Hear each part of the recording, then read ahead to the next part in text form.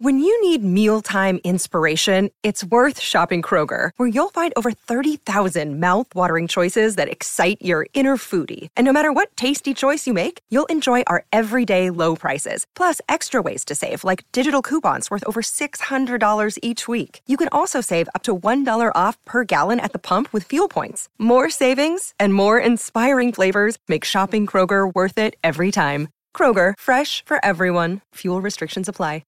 G'day, Mike Hussey here, but you can call me Mr. Supercoach. KFC Supercoach BBL is back and there's 25 grand up for grabs. So what are you waiting for? Play today at supercoach.com.au. T's and C's apply. New South Wales authorisation number TP/01005. It's time to cast off on a new adventure. This is Real Adventures with Patrick Dangerfield and Aaron Habgood. Good morning and welcome to Real Adventures from wherever you are listening right around the country. Patrick Dangerfield and Aaron Habgood joining you this morning to talk all things fishing, boating and the great outdoors. Good morning to you, Redmond. Good morning, Patrick. How are you feeling today? I've had the spicy cough, mate. I didn't know if I was say it or not. I've had this spicy cough. And I tell you what, I had people sort of asking me each day, how are you feeling? Are you tired? I am tired, Aaron. I'm exhausted. But what are you tired from is the question that I've got for you. I've been gardening for 6 straight days. There's nothing else that I can do in my backyard now. I've mowed, this is no joke, no word of a lie. I've mowed my lawns 3 times, done all the edging. I've washed my windows. I ordered 8 cubic metres of mulch fortuitously 2 days before I got said spicy cough last Saturday. Got on the Sunday. And so that was my Monday taken care of. Done a bit of work in the gym, treadmill. Do they actually deliver mulch out into the middle of nowhere? Yeah, yep. Yeah, P.O. box. so I've been it's been a busy week. But I've got the house chores done. I've been isolating in a bedroom and outside, so now, quite extraordinary. You've isolated for 7 days. You've gone and done the house chores. Yes. You'll come out of isolation and go, Marty, look what I've done here and there. And she's going to go, stuff you, have the kids. Well, here is the thing, Redmond. So I wake up each morning and I will admit it hasn't exactly been at the crack of dawn. And I hear sort of Hurricane Flick, my 2.5-year-old daughter, outside. I tell you what, when was it? Thursday morning. She was going bonkers. And then because I'm isolating, I have to sort of put in my order. I can't make my breakfast in the mornings or those sorts of things. So I just send the text message to the lovely, can I have a coffee and, a few pieces of toast if that's okay? As I hear, Flick screaming for a dummy. She calls it her Mimi. George you can hear him bolting around upstairs. It's like he's doing laps of the house. And yeah, it's been great. So I tell you what, has the coffee been passed to you or thrown at you? No, so far so good. I'm basically out now. 1 day to go. And it had just been, well delivered at the front door. I'm doing it. I'm doing my bit for our family, Aaron. So obviously, Marty and the kids haven't got this. If you haven't worked that part out, they haven't picked it up. No, well, we did the right thing. So I isolated away from everyone and just have been waiting on hand and foot. And I've turned into Jamie Jury from Backyard Blitz, not Jamie Jury from Manpower. So look, it's been a great week. I'm sure everyone has different reactions to COVID, but those that don't have sort of the heavy symptoms, it's good for the garden. Well, that was going to be my question to you. In all seriousness, and as a Cats supporter, we need to make sure those lungs are still pumping all right, Patrick. Are you all good? Well, isn't it so odd that everyone reacts so differently to this? Like, this is a worldwide pandemic, and for me, it's been, bugger all, to be honest. A little bit clogging the head when you lie down. That's it. But for others, bedridden for days and weeks, and I've got teammates that have been the same when they'd had it at different stages, and it absolutely wrecked them. It's just one of those extraordinary things. And you weren't super well when you got it. I've got this really, really strong immune system, and I've had worse hangovers. So I've had worse hangovers. So it's that deadly virus. You got to watch out for it, Patrick. Well, it's fine for if you have a mild version. Those that haven't had it, then death, that ain't great. And there's been plenty that have had the long form. So anyway, Aaron, that's been my week. So it hasn't exactly been a week full of fishing in the outdoors. So I needed sort of context for our show this morning. Luckily, you have been enjoying the great outdoors and hammering the tuna, which we're seeing in really good numbers. Once again, right through the bottom end of South Australia. It's been terrific. Victor Harbour fishing extremely well, and you can continue to head north and south, depending on where you're fishing. Lincoln, obviously, fishing well. Victoria, the same. Starting to see billfish across New South Wales, and you'll cover this in the wrap a little later in the show. But it just shows that the fishing is really good this time of the year. It's a great time of the year to fish. The water's a little bit warmer. The weather's a little bit warmer. Yeah, we're dealing with winds at different stages, but it's pretty good. It's been sensational. And you know what is a lot worse than COVID, in my opinion, is braid cuts. Braid cuts. I thought you were going to say seasickness, because that is horrible. That's only for the week you get that. Braid cuts on another part of on your hands. During the week, I went live on social media trying to everyone wanted to sort of see how he chased these tuna and whatnot. And sure enough, I'm trying to film, and I was actually trying to walk the tuna so Kane could grab its tail, showing off a little bit. And I'm trying to walk it, and then this fish kicked off. But where I had one hand on the line, it literally wrapped around. I thought my fingers were gone. In all honesty, I thought my fingers were gone. And luckily, it popped at the hook. It was only 40-pound leader. Lucky it wasn't any stronger. And braid cuts, I've had them for 3 days now, 4 days. They hurt like no other. But the tuna fishing has been tough this week, I'll be honest with you. We had that moon, Pat, and it was it just did what the moon does, and it just shut them down. But if you fish smart like I did, and a few others, and actually followed that bigger tide in the afternoon, sure enough, they had to feed at one point. I believe they feed overnight, but they did feed in the arvo on that bigger tide, and I cleaned up pretty much every single afternoon. So what you're talking about, once there's that middle tide where there's not a huge amount of water movement, it's really tough going. Once you've got that water movement and the bait starting to roll, whether it's the smaller crustaceans or you're talking larger bait fish, then they'll start to move. Now, apologies if you can hear in the background, Aaron, my kid's going absolutely berserk, but this has been 7 days of lockdown. I'm not sure what's happening outside of this door, but it's a cross between... Well, it doesn't. It's a cross between MMA and WWE. So apologies for anyone listening at home. This is a home record job. It's those tuna with that tide that you were just talking about, like you just said, it's same as a whiting, same as everything. I just don't like the moons for any fishing. And people always say gummies on the moons, this and that. The reason that people catch gummies on the moons is quite often they fish them into the dark. It's not actually the moon that's created. Well, it is technically the moon, but it's the bigger tides of a night that's actually allowing you to catch the fish. And that's why during the day off the moons you get fish when you're in the mid-moon, because the tides are back to normal and they're not crappy. Where the tide during the week, like that incoming tide was only around for us in Port Phillip Bay, a knot and a half is really, really ordinary. There's not much tidal movement. Now, on a normal flood tide, you're up around that towards that 3.5 to 4.2 knots of that incoming tide, but the outgoing's more. So what we did, we waited for that afternoon tide, that ebb tide that started to run out. It's in the ocean too, and I know people say the ocean's not that much tide, but it is. It plays a massive role on the way these tuna feed, and they're a bit they're probably a bit more finicky. They push across the surface a little bit more in a more freer sort of motion rather than schooling up and smashing the bait. They sort of move at their own leisure, like they're a bit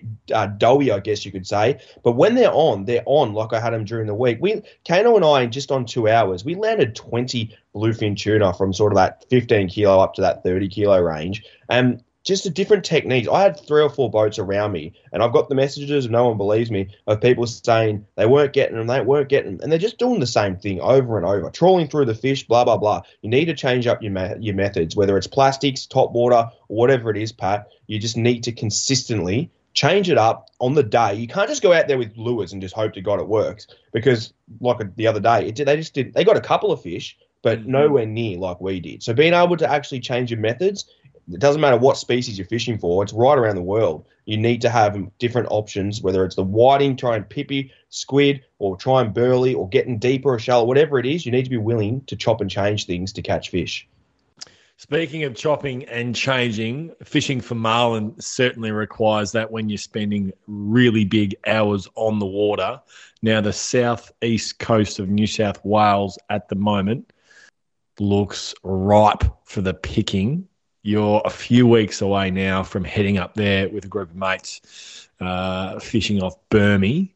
Let's talk about the marlin chase, because we haven't been able to experience it. Those in New South Wales have, if you've been sort of locally in the region, depending on sort of the different lockdown scenarios that anglers have experienced over the past few years. But for those rurally, for those interstate to New South Wales, finally the marlin hunt is back on and billfish are on the menu. It's going to take you back to what you said at the start. I'm not a few weeks away. This time next week, I will literally be talking to you from Birmingham. I'm going to this trip. It's already this week. This week is going to go long enough as it is, Patrick. So don't say a few. I'm letting you know. I leave on the Friday. I leave next Friday, and I cannot wait. I'm really looking forward to get there. Hopefully, the weather turns it on for us as well as the fish. But you are right. The marlin it's just sensational. It's my favorite fish to catch. There's nothing more exciting than catching a marlin, jumping out of the water, the way you chase them. But not only that, Patrick, not having to be on the rod for an hour to 5 hours chasing a barrel bluefin. And these marlin tend to usually only be that 15, 20 minutes. You can get them up and then go get another one. So it's really exciting fishing. But you need to have so many different, we'll start again. You need to have a different understanding on different methods to actually chase these fish. So you can't just literally rock up and go, righto, I'm just going to troll lures all day and just hope to God that the lures work. You need to have different methods. So you need to start with the night before. So, righto, we're heading up there today, say, for example. We're fishing tomorrow. Let's jump on rip charts. Hope that there's not too much cloud cover because this is run by satellite.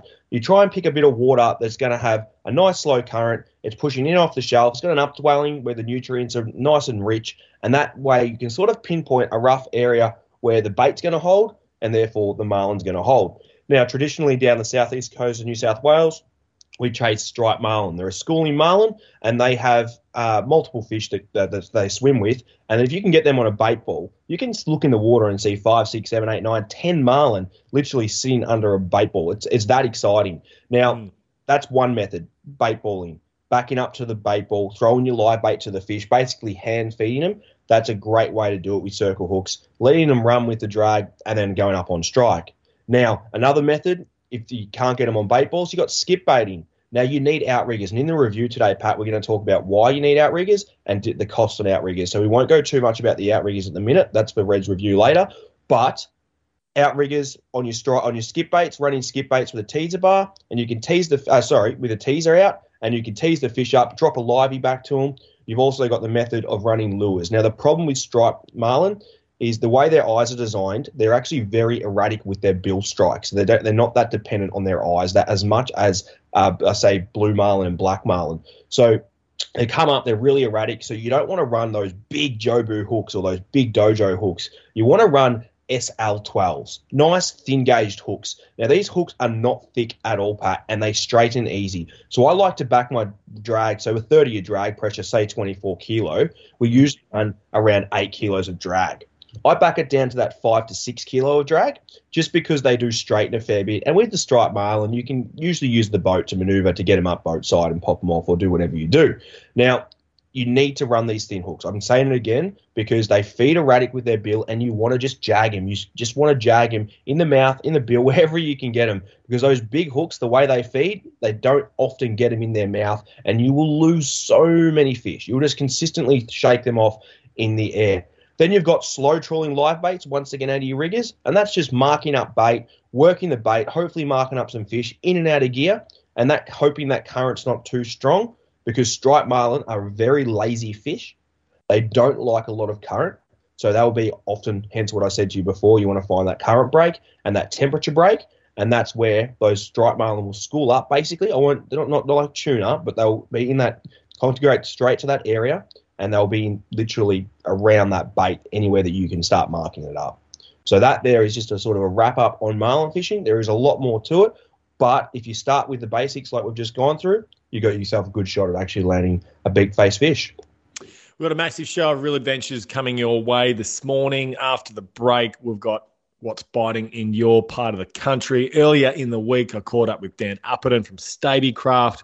They're one of the leading plate and aluminium manufacturers in the world. They're one of the few brands that really update their models every year. They're a really impressive manufacturer. So we're going to chat with him a little later in the show for that interview. All that and plenty more coming your way this morning on Real Adventures. You're listening to Real Adventures with Patrick Dangerfield and Aaron Habgood. Welcome back to Real Adventures. It's time to find out what's biting in your part of the country, in your state, Redmond, and we'll start off with New South Wales, Bateman's Bay, down to Eden. The marlin fishing is really starting to lighten and liven up. We're starting to see good reports, good captures consistently.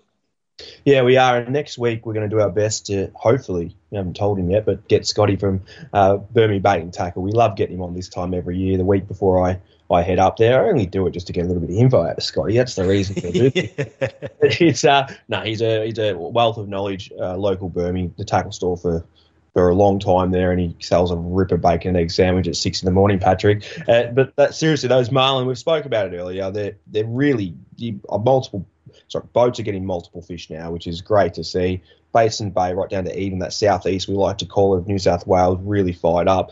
Live baiting's been the go.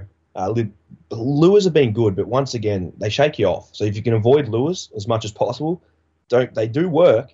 Don't get me wrong, but you can get away from them a little bit if possible, and you'll have more success in landing fish.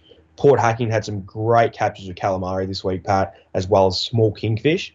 Lots and lots of small bonito, like that 2.5 kilo. But the more exciting part, amongst those smaller kingfish, which they were on size and just on whatnot, the bigger kingfish are there, because I've seen so many reports of people saying lost so many big fish today, but they're all running lighter gear for the small fish, trying to have a bit of fun as we like to do. So if you're going in under gun, don't be surprised if you get done on a big fish as well. And our good mate, Paul Worsling, he's fishing out of Port Stephens. If you do follow him on social media, he's had some seriously good success on the big black marlin, which I'm sure will come to your TV screens at some point. And lures, it's great white sharks, Redmond. We're talking some big models. It's the shark activity. I've always said social media was playing a massive role in shark activity over the last, say, 3 to 5 years, especially down our neck of the woods, Pat. But I'll tell you what, with these tuna coming from South Australia down to us into Mallacoota, down all the way through, then you got the New South Wales fishery up there, which is just amazing in itself as it is. I think Bruce's are going to start making a bit more of an appearance, whether it's makos, bronzies, threshers, whatever it is. I think we're going to start seeing a hell of a lot more here in Victoria, more particularly. Not exactly sure whether these are a full shark repellent, but remember, always wear a life jacket. Don't risk your own life. There's plenty of different styles of life jackets suitable for any water sports, whether you're, I was going to say chasing sharks off the shelf, Redmond, but probably not, but important to certainly wear whilst you're out in the boat, or whether you're heading inland and you're doing some water sports. Life jacket, wear it. .com.au will help you find the appropriate life jacket for anyone, whether you're racing in an offshore blue water classic or heading out with your mates up the Murray. It's important to always wear a life jacket. Now, South Australia, Redmond, we've had plenty of continued reports around the tuna fishery, these southern bluefin school tuna that are firing at the moment. The reports from charters you're getting, it's just getting better and better. Yeah, Want to Fish charters, they're advertising during the week, just tuna charter after tuna charter, and I don't blame them because the tuna fishing is sensational. So Want to Fish charters are out of Wirrana, so make sure you do check them out on their social media if you want to jump on board. and I think it was around $300 for the day chasing those bluefin tuna, and they're beautiful fish, similar fish to what we're catching here, but they're running right through from Victor Harbour right through. And I had at the end of the report, I had to mention Victor Harbour again, Pat. It's just another week of amazing tuna fishery. The whiting out of Ceduna have been red hot lately too. So if you're not into that sort of heavier game fishing, I guess sports fishing, you want to just get a feed for the family, make sure you do head out of Ceduna because the fishing is seriously... Ceduna. Mate, South Australian locals, Ceduna. Ceduna, tuna, same thing. It's fishing really well. Squid and pippy have been working really good fishing for those, and a nice little burley trail works really, really well. And heading to Queensland, Pat, this is exciting. Top water GTs, Redmond. Now, is there a more exhilarating species of fish to hunt off the top water? I'm not sure there is, because there's nothing that pulls like them. Well, in the canals, the Gold Coast canals, that's where they're being caught right now. And they're good fish. Like, they're not 1-2 kilo fish. They're seriously like up to 10 kilo. Like, they're big fish. Now, it's a huge model for something that you're dealing in canals. That's the drama. He's trying to stop them from putting you in a tree with a koala. So it's pretty cool. Like, they're hard enough to stop getting him into a reef offshore, but let alone in the canal. How much, like Aaron and I, we've been lucky enough to travel some wonderful places right around the country chasing fish. And one of the places that we went a few years back now was Mission Beach in northern Queensland. It's about an hour and a half south of, what's the place I'm looking for? Cairns. Cairns. Cairns. And we went there and chased GTs and coral trout with Fishing Mission, Dennis Daly, and seeing these shark-like objects, I was worried about the boat that they were going to consume us.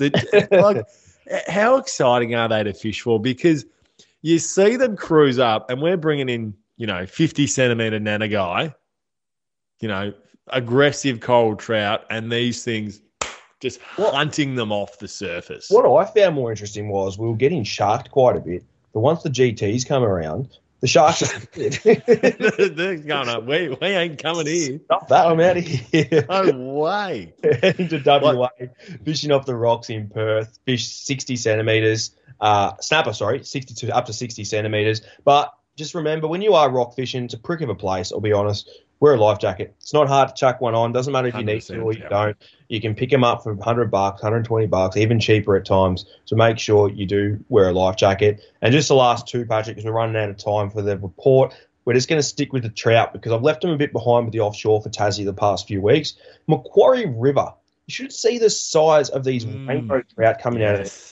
On soft plastics, red and golds, I believe, are working the best. So I see that as if they're eating their own kids, which isn't a good thing. But big, massive rainbow trout being landed in the Macquarie River. Like, I'm not talking small fish, like 15-pound things, like 20-pound, like literally 10-kilo fish. Like, they are massive. They are humongous. And then if you head to Sandy Lake as well, they're fishing really well for large browns. And hard bodies have been, in that moving water, the hard bodies have been the go-to, that's for sure. Always wear a life jacket. Don't risk your life. Make sure you're wearing one. Be prepared. A life jacket can only save your life if you're wearing it. Lifejacketwearit.com.au. And that is our whip around, finding out what's biting in your part of the country. Redmond, it's time for the Social Club. We take your questions from social media. You can get in contact with us on our socials. Our Real Adventures socials on Facebook, our Real Adventures socials on Instagram, or better yet, download our Real Adventures app. The first one I really like, though, Redmond, is from Adam. Hi, guys. Question for your podcast or radio show. I'm having to move rentals and have to store my 12-month-old Stacer Outlaw 429, cracking boat. What advice, tips do you have when storing my boat outside to protect it from the elements? Thanks, Adam. It's a good question. You've actually had your boat, multiple boats stored outside. I got mine stored outside, but there's no chance that I'm packing mine away because I use it every single day. So you're probably better at answering this one. Yeah, you've got to spend good money on a proper tarp. And when I say tarp, I mean canvas cover. And when I say canvas cover, I mean something that is literally fitted to your boat. Because anything else... Also known as pricks of things. Well, they definitely are. They definitely are. They're a nightmare because they're majority of the time they're designed to fit. to fit and trying to get those clips in, like you're going to break your fingers doing it. But there's a reason for it. It's so it doesn't flap in the wind. It's so it doesn't scuff your aluminium or your fiberglass or your stainless work. So the looser that everything is, the more chance it has to move. So the best advice I can give anyone when it comes to storing your boat is actually spend good money on your cover and put a cover on your outboard as well. Like it's the most important part of your boat.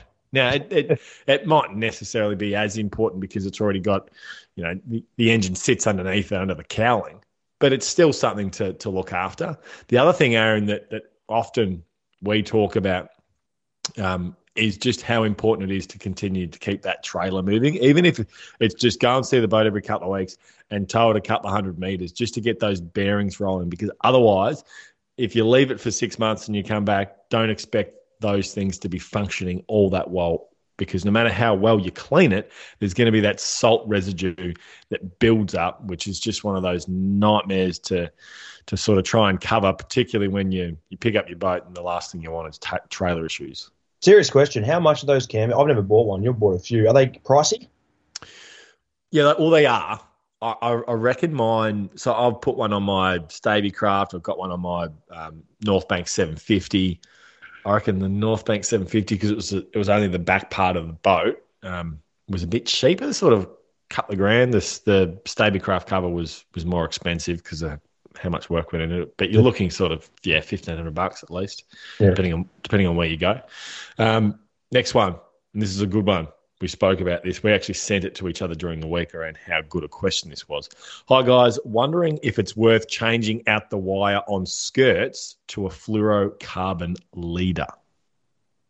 It's a good question. Have you ever thought about this? That's from Riley. Well, yeah, no, I've definitely thought about it, but in a different way. How do you mean?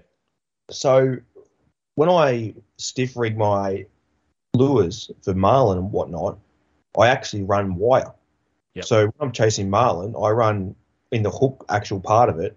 And when you do buy, if you don't know how to rig up yourself, you can buy these from all your tackle stores, pre-rig double hooks for your marlin, which are your SL12s that they mostly sell, game fishing SL12s, and they sit. You want to make sure when you stiff rig them that you actually have them on a slight offset, so they're not sitting exactly in line. You want to have them one on sort of not a 45, but just on a slight angle, sitting on an offset to the front hook, so you actually get a better hook up. But the wire you're running is only, say, just for an example, maybe 5 inches, like just enough to the two hooks. And then at the end of it, you have a loop, which is actually where your monofilament actually attaches through that via a crimp. So you do use them for them, but for bluefin tuna and whatnot, I wouldn't be running wire. No way. Just I've been bitten off a fair few times running lighter leaders than I normally would. But for, say, barrel bluefin tuna, Pat, I don't reckon I've ever been bitten off, trying to think off the top of my head, on a barrel bluefin. I think I'm around 130 or 150 most of the time for my barrel bluefin tuna. And I'm just trying to think. I generally don't think I have. But when I'm down here chasing these school bluefin, their teeth, a barrel bluefin's teeth is pretty much the same sharpness as a 40-kilo bluefin's teeth. So it's not like they get sharper as they get older. They probably get slightly bigger. But those little razors in those bluefin, on those 40-pound leaders that I'm running, if they swallow your plastic or swallow your hard body or your stick bait or whatever it is, there's a really good chance of them biting you off. But the wire would definitely play a massive role in your hookup rate, I think. I would be getting rid of the wire and only running your wire for certain things like sharks, stiff rigging your marlin rigs and whatnot. That's how I'd be approaching it. Last question from Sammy Patterson.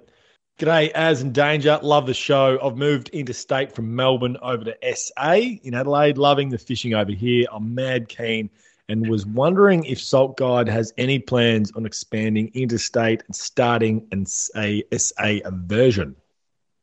Yeah, that's a really good question. It's it's been at every single meeting for the past 2 years, to tell you the honest truth. The only problem is we thrive ourselves on being as professional as we possibly can, and we want to do a good job. Now, the fact that the three of us that own it, Craig, Wayne, and myself, we're directors of the company, we know that it's our business and it's our, I guess, it's our job to provide that professionalism into our website as well as our on the water at boat ramps wherever we go. So to be able to find the right people to represent what we want, that we represent, can be hard at times. And then we also want to have the commitment of the right people as well. So it's definitely in the limelight. It's just a matter of how we're going to do it. And I guess we're sort of going real well in Victoria now. It's just a matter of how we do it. I think the other challenge is that the uniqueness of the Victorian waterways being Western Port, Port Phillip Bay, it's quite enclosed versus so many other states. I mean, Sydney's probably a potential for it. South Australia, for example, that best information, it's really coming from your Shane Mensforce, your Brett Mensforce of SA Angler. They're going to give you great information around what's biting well. Even though it's a monthly magazine, they're still brilliant with their socials. The challenge for South Australia, it's so wide and vast. So if you were to have, you'd need Salt Guide representation right along that seaboard, which is so diverse and so large, to get an accurate report every week for everyone. It's very difficult. Like you said, Port Phillip and Western Port's very unique as well, as in it's hard to fish, you touch tidal waters, but I can get everywhere I need to in Port Phillip. I can literally be anywhere in a day in Port Phillip, weather dependent. But like you said before, it's inland. It's inside a bay. And Gwayne's the same in Western Port. He can get to wherever he needs, and then the few trips in between, like Portland and Apollo Bay with the tuna, you can actually keep up to date. So yeah, it's definitely there for definitely there. It's just a matter of how we go about it. That wraps up the Social Club. We take your questions from social media each and every week. Make sure you shoot them into our Real Adventures socials. Plenty more RA after the break. Gearing up for Dometic. Dometic Patrol, an icebox with a sense of adventure. Everything you need for adventures, big or small. Mobile living made easy. Dometic. It's time for gearing up for Dometic. Enjoy the great outdoors with all the comforts of home. Earlier in the week, I caught up with Dan Upton from Stabicraft Marine, one of the leading aluminium manufacturers in the world. They're based out of New Zealand, and they build a brilliant boat. Dan, thanks for joining me this morning. Now, Stabicraft, it's been around for a long period of time now. It's really well established in the marketplace globally as really an aluminium manufacturing powerhouse. Quite clearly, COVID's brought its challenges over the last few years, but the popularity of the brand continues to soar. Yeah, it does, mate. Thanks very much. Thanks for having me on. It has really taken off, especially over the last couple of years. I know everyone's seen a lift in the marine industry, but we were well and truly climbing that ladder before COVID hit, which was pretty awesome. COVID just sort of helped accelerate things, really. We've just gone from strength to strength with COVID, and I think one of the big things that set us apart, Pat, is we've welcomed this demand, and we've increased our capacity in doing so. So I think that's the big thing that sets us apart from other people, other companies, is that we have expanded our manufacturing capacity with 3 external facilities outside of Stabicraft HQ, and that's just helped try and meet some of that demand. And we're seeing 30% year on year more boats coming out of the factory. So that, it meets its own challenges, of course, with respect to supply chains, which I know everyone else is feeling as well. But we've got some pretty solid relationships in our supply partners, and being one of the larger players, we're able to secure a little bit more solidity in some of those supply chains. So no, it's all going gangbusters. It's organised chaos at the moment. It's probably the best way to describe it. Talk to us about the continued releases of new models. It's quite unique in the boating industry, given we don't see too many model updates. Certainly aesthetically, there might be the odd change that boating manufacturers make, but Stabicraft seems to bring out new models and revamp entire ranges almost annually. That is no doubt a huge challenge, but what it does do is create such a buzz within the brand stable itself. Yeah, it does. And, I mean, it is challenging, but Stabicraft was founded on innovation and design, so it's kind of part of our core ethos. I guess we are unique in a way that we do, have continuous development. We do follow normal trends with respect to product life cycles and what have you, so we monitor those pretty closely. A lot of our boats will stay on the market for 5 to 8 years, depending on how they're trending with respect to sales. But we do have a really solid new product development process where we're reviewing that on a monthly basis, seeing the trends of sales and product life cycles and what have you. But to your point, we do release typically a new model, at least one every year, but it's usually after a number of years that boat has been on the market, or we're introducing a new model altogether, like you've seen with the 2250 Ultra Cab walkthrough model recently. So it's a continuous development. It never stops.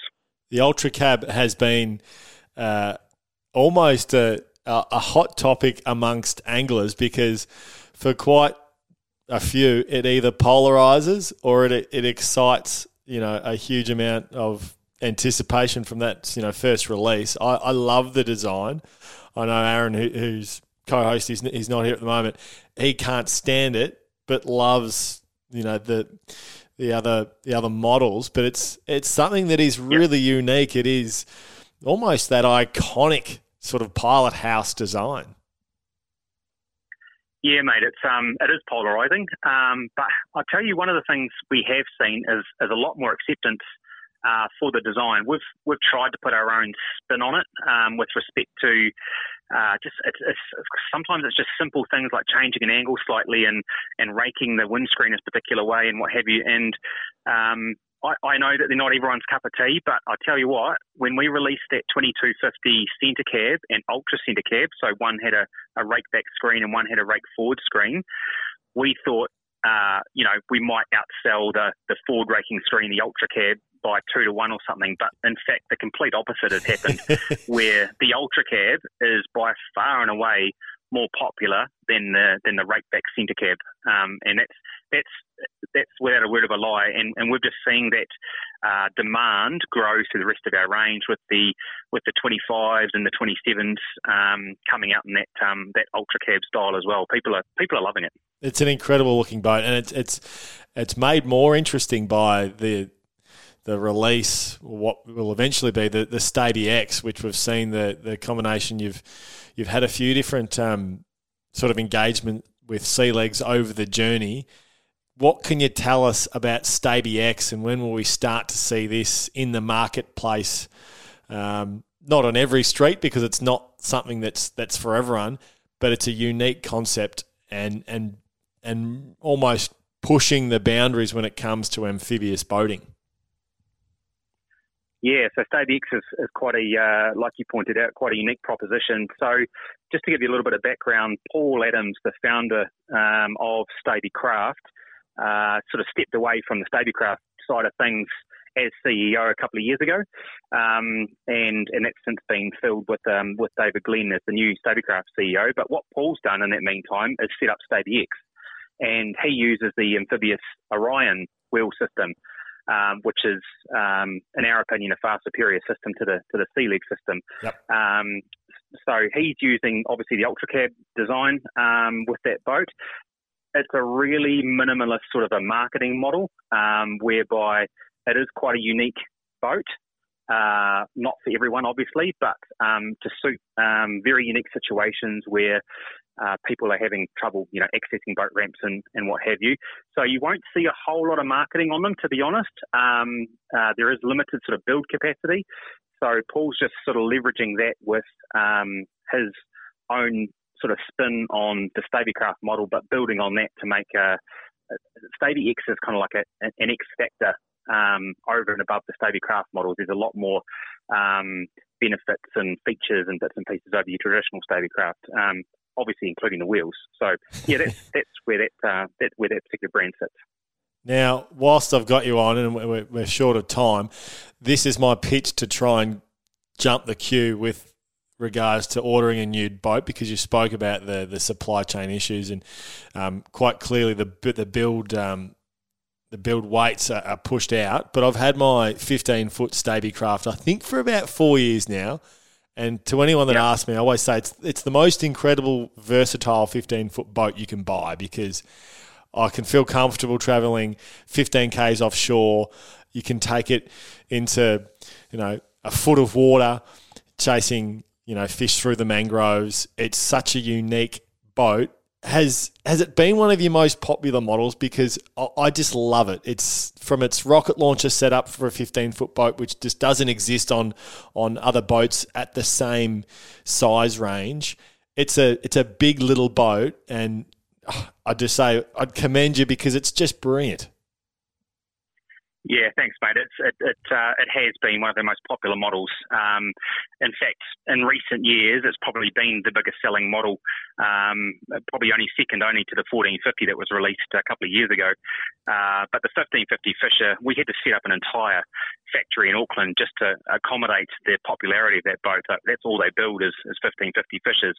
So it's just, thousands of customers can reiterate your thoughts, Pat, on its versatility. And, it doesn't matter if you're going fishing or family boating, it can kind of do everything.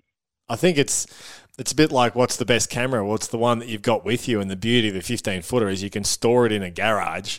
You can pull the rocket launcher down. It's just so simple, so compact. That's why, from my perspective, it just works so well because it's just so easy to use. It is, yeah. One person, 4 people. It doesn't matter. You can tow it everywhere. It doesn't use a massive horsepower motor, so the fuel costs are pretty low.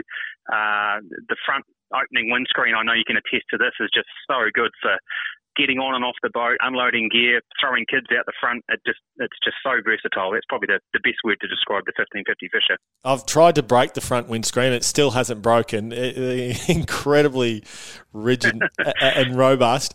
What about 2022? What can we expect from Staby? Is there anything in the pipeline that's coming our way in terms of new models? What can, for those waiting on new boats, what can we expect? Oh, mate, 2022 is probably the largest year we've had for a long time for the release of new product. We've got at least three new models coming out this year.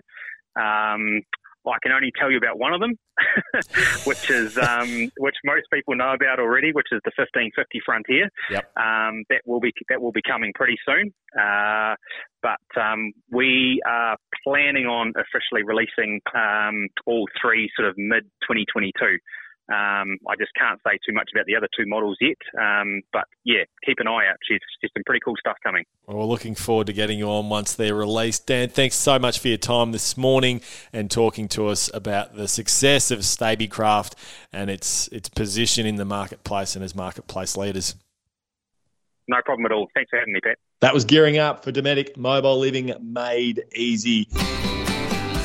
Reds Review for Club Marine, Australia's leading provider of boat insurance. Now it's time for Reds Review for Club Marine. And off the back of your upcoming week, chasing billfish, Redmond, we're going to talk about outriggers and how they are important when it comes to chasing the fish with a big nose. Yes, they're very important. I've been told to keep this concise. I think that was the word you used, Pat. Not short, concise. But it's very important, outriggers. They catch you so many more fish. Now, just briefly on it, when you chase, I don't use them for tuna, whatnot. I don't use them at all. I like a direct hook up with my rod. People say clear water, blah, blah, blah. It's all loaded. I don't believe any of that. Where the marlin, on the other hand, it's actually about getting the hook up and allowing the fish to run with your bait before having contact with your rod. Feeling no pressure at all once it takes.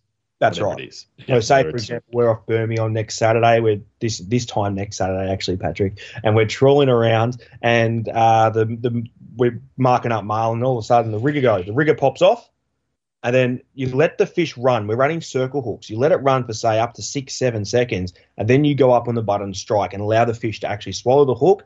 The circle hook will do what they do, and it will roll and end up back in the mouth of the fish. It's also the same as trawling skip baits. When they grab them, they have no pull on the rod until you set the drag after they've run for a little bit. Now, they are pricey in a way, but they can also be a bit cheaper. Now, hook them to a range that go into your hull of your boat, into the actual gunnels of your boat, for your poles, your bases, etc. It's all around that $875 mark.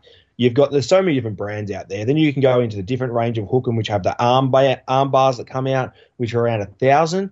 And then you can go into Viper, they're around the $1,395, and they go on the side of your actual hardtop in itself, Pat, or even on the side of your hull as it comes up and meets the windscreen if you don't have a hardtop. And then a brand that's probably renowned to probably be the best is Relax, but you are paying for them. Now, they're around that $2,450 mark. If you jump on all your marketplace on social media, you might pick them up cheaper, the poles, bases, and whatnot. But they definitely are on the pricey side, but you need them. They will catch you more fish. Now, I can't give you the size that you need because everyone's boat's measured differently. Can be different, yep. Talk to the guys and just have a chat to them. Tell them the boat you've got. They'll know 99.9% of the time. They would have, even your dealership like Melbourne Marine or whatnot. So make sure you do get outriggers. If you're going marlin fishing, I'll give you a hint. I probably wouldn't go unless I had them. That was Red's review for Club Marine. There's plenty more real adventures coming up after the break. That was Red's review for Club Marine. Insure your boat or jet ski with Club Marine, Australia's leading provider of boat insurance. Check the PDS to see if this insurance is right for you. You're listening to Real Adventures with Patrick Dangerfield and Aaron Habgood. Welcome back to Real Adventures. It's time for Red's tip for Club Marine. Redmond. Red's tip this week is coming off the back of the tuna. Now, yeah, it was a bit of an interesting topic during the week, Pat. Boats not worrying about, I guess, the right things when targeting a bluefin. Now, what I mean by that is I was hooked up to bluefin multiple times, and instead of the boats worrying about the 474,502 mutton birds diving in the water behind me, they come to us, which is fair enough, and they just start doing laps around you, thinking that they're going to hook up. Yep. We're blown with that southerly. We've been fighting those fish for 10 minutes. They're big fish. You know how long they take in. We nearly killed your dad a few weeks ago. They take a while to get in. So we drifted and drifted and drifted, and they just come around us. And they're all three of them are just staring at us on the boat. Keep your eyes up. Don't worry about what we're doing. That's when you're not going to catch our fish. Correct. It's not going to help you catch fish. It's not going to help you. So that's what everyone does, though. Anyone sees someone catch a fish, particularly pelagics, whether it's billfish or tuna or whatever, everyone's like, what tips can I get from seeing a boat that's already hooked up? Well, you know what? None, exactly. I've been 3 hours hooked up to barrels, Pat, like a Apollo Bay and whatnot, like hours and hours into fighting these fish. And you just get the boats come and start doing circles around you, figure eight. But the bait ball's 3 kilometres that way. Like, it doesn't help them. So if you are out fishing this weekend and you see someone hooked up, know you're in the right area, but don't just watch them. Watch your sonar, get away from them a bit, and try and work out exactly where that patch of fish are that they've pulled them off, because I'm tipping if they've been fighting them for a bit, they're not going to be on that fish. And that's Red's tip for the week. Beautiful work. It's time for the Flying Gaff. And Flying Gaff this week, Redmond, is headed to all Australian sports stadiums off the back of, now I know we're drifting a little from fishing here, but we are the great outdoors, and outdoors there are stadiums. And when you compare Australian sports stadiums, and I love what Optus is in the West, fantastic, brilliant, but SoFi Stadium hosting the Super Bowl last week was one of the most extraordinary atmospheres, live shows, whatever you want to call it, entertainment, iconic moments that you'll ever see. So SoFi Stadium, it's a sports stadium in LA, and it's brand new essentially. Hosted this year's Super Bowl, of which the Rams won. Is that second team in soccer team? Second team in 2 years to win a home Super Bowl. But the next time there's a stadium developed in this country, Redmond, it has to be designed off the back of the showpiece that is SoFi Stadium. Now, they spent $5 million on this stadium, so I understand it's a little more expensive than what we spend here in Australia. How much? $5 billion. But if we consider ourselves a sporting country, then we need to build and construct the greatest sports stadiums. And at the moment, this is just the most extraordinary amphitheatre of sports entertainment that you could ever imagine. And the next time that we design at Redmond, whether it's redesigning of the G or whatever it is, it needs to have SoFi elements included, like this wraparound, full-sized screen that sits inside of the stadium itself. It's a roof stadium. It's just extraordinary. Jared Waitley has been there during the...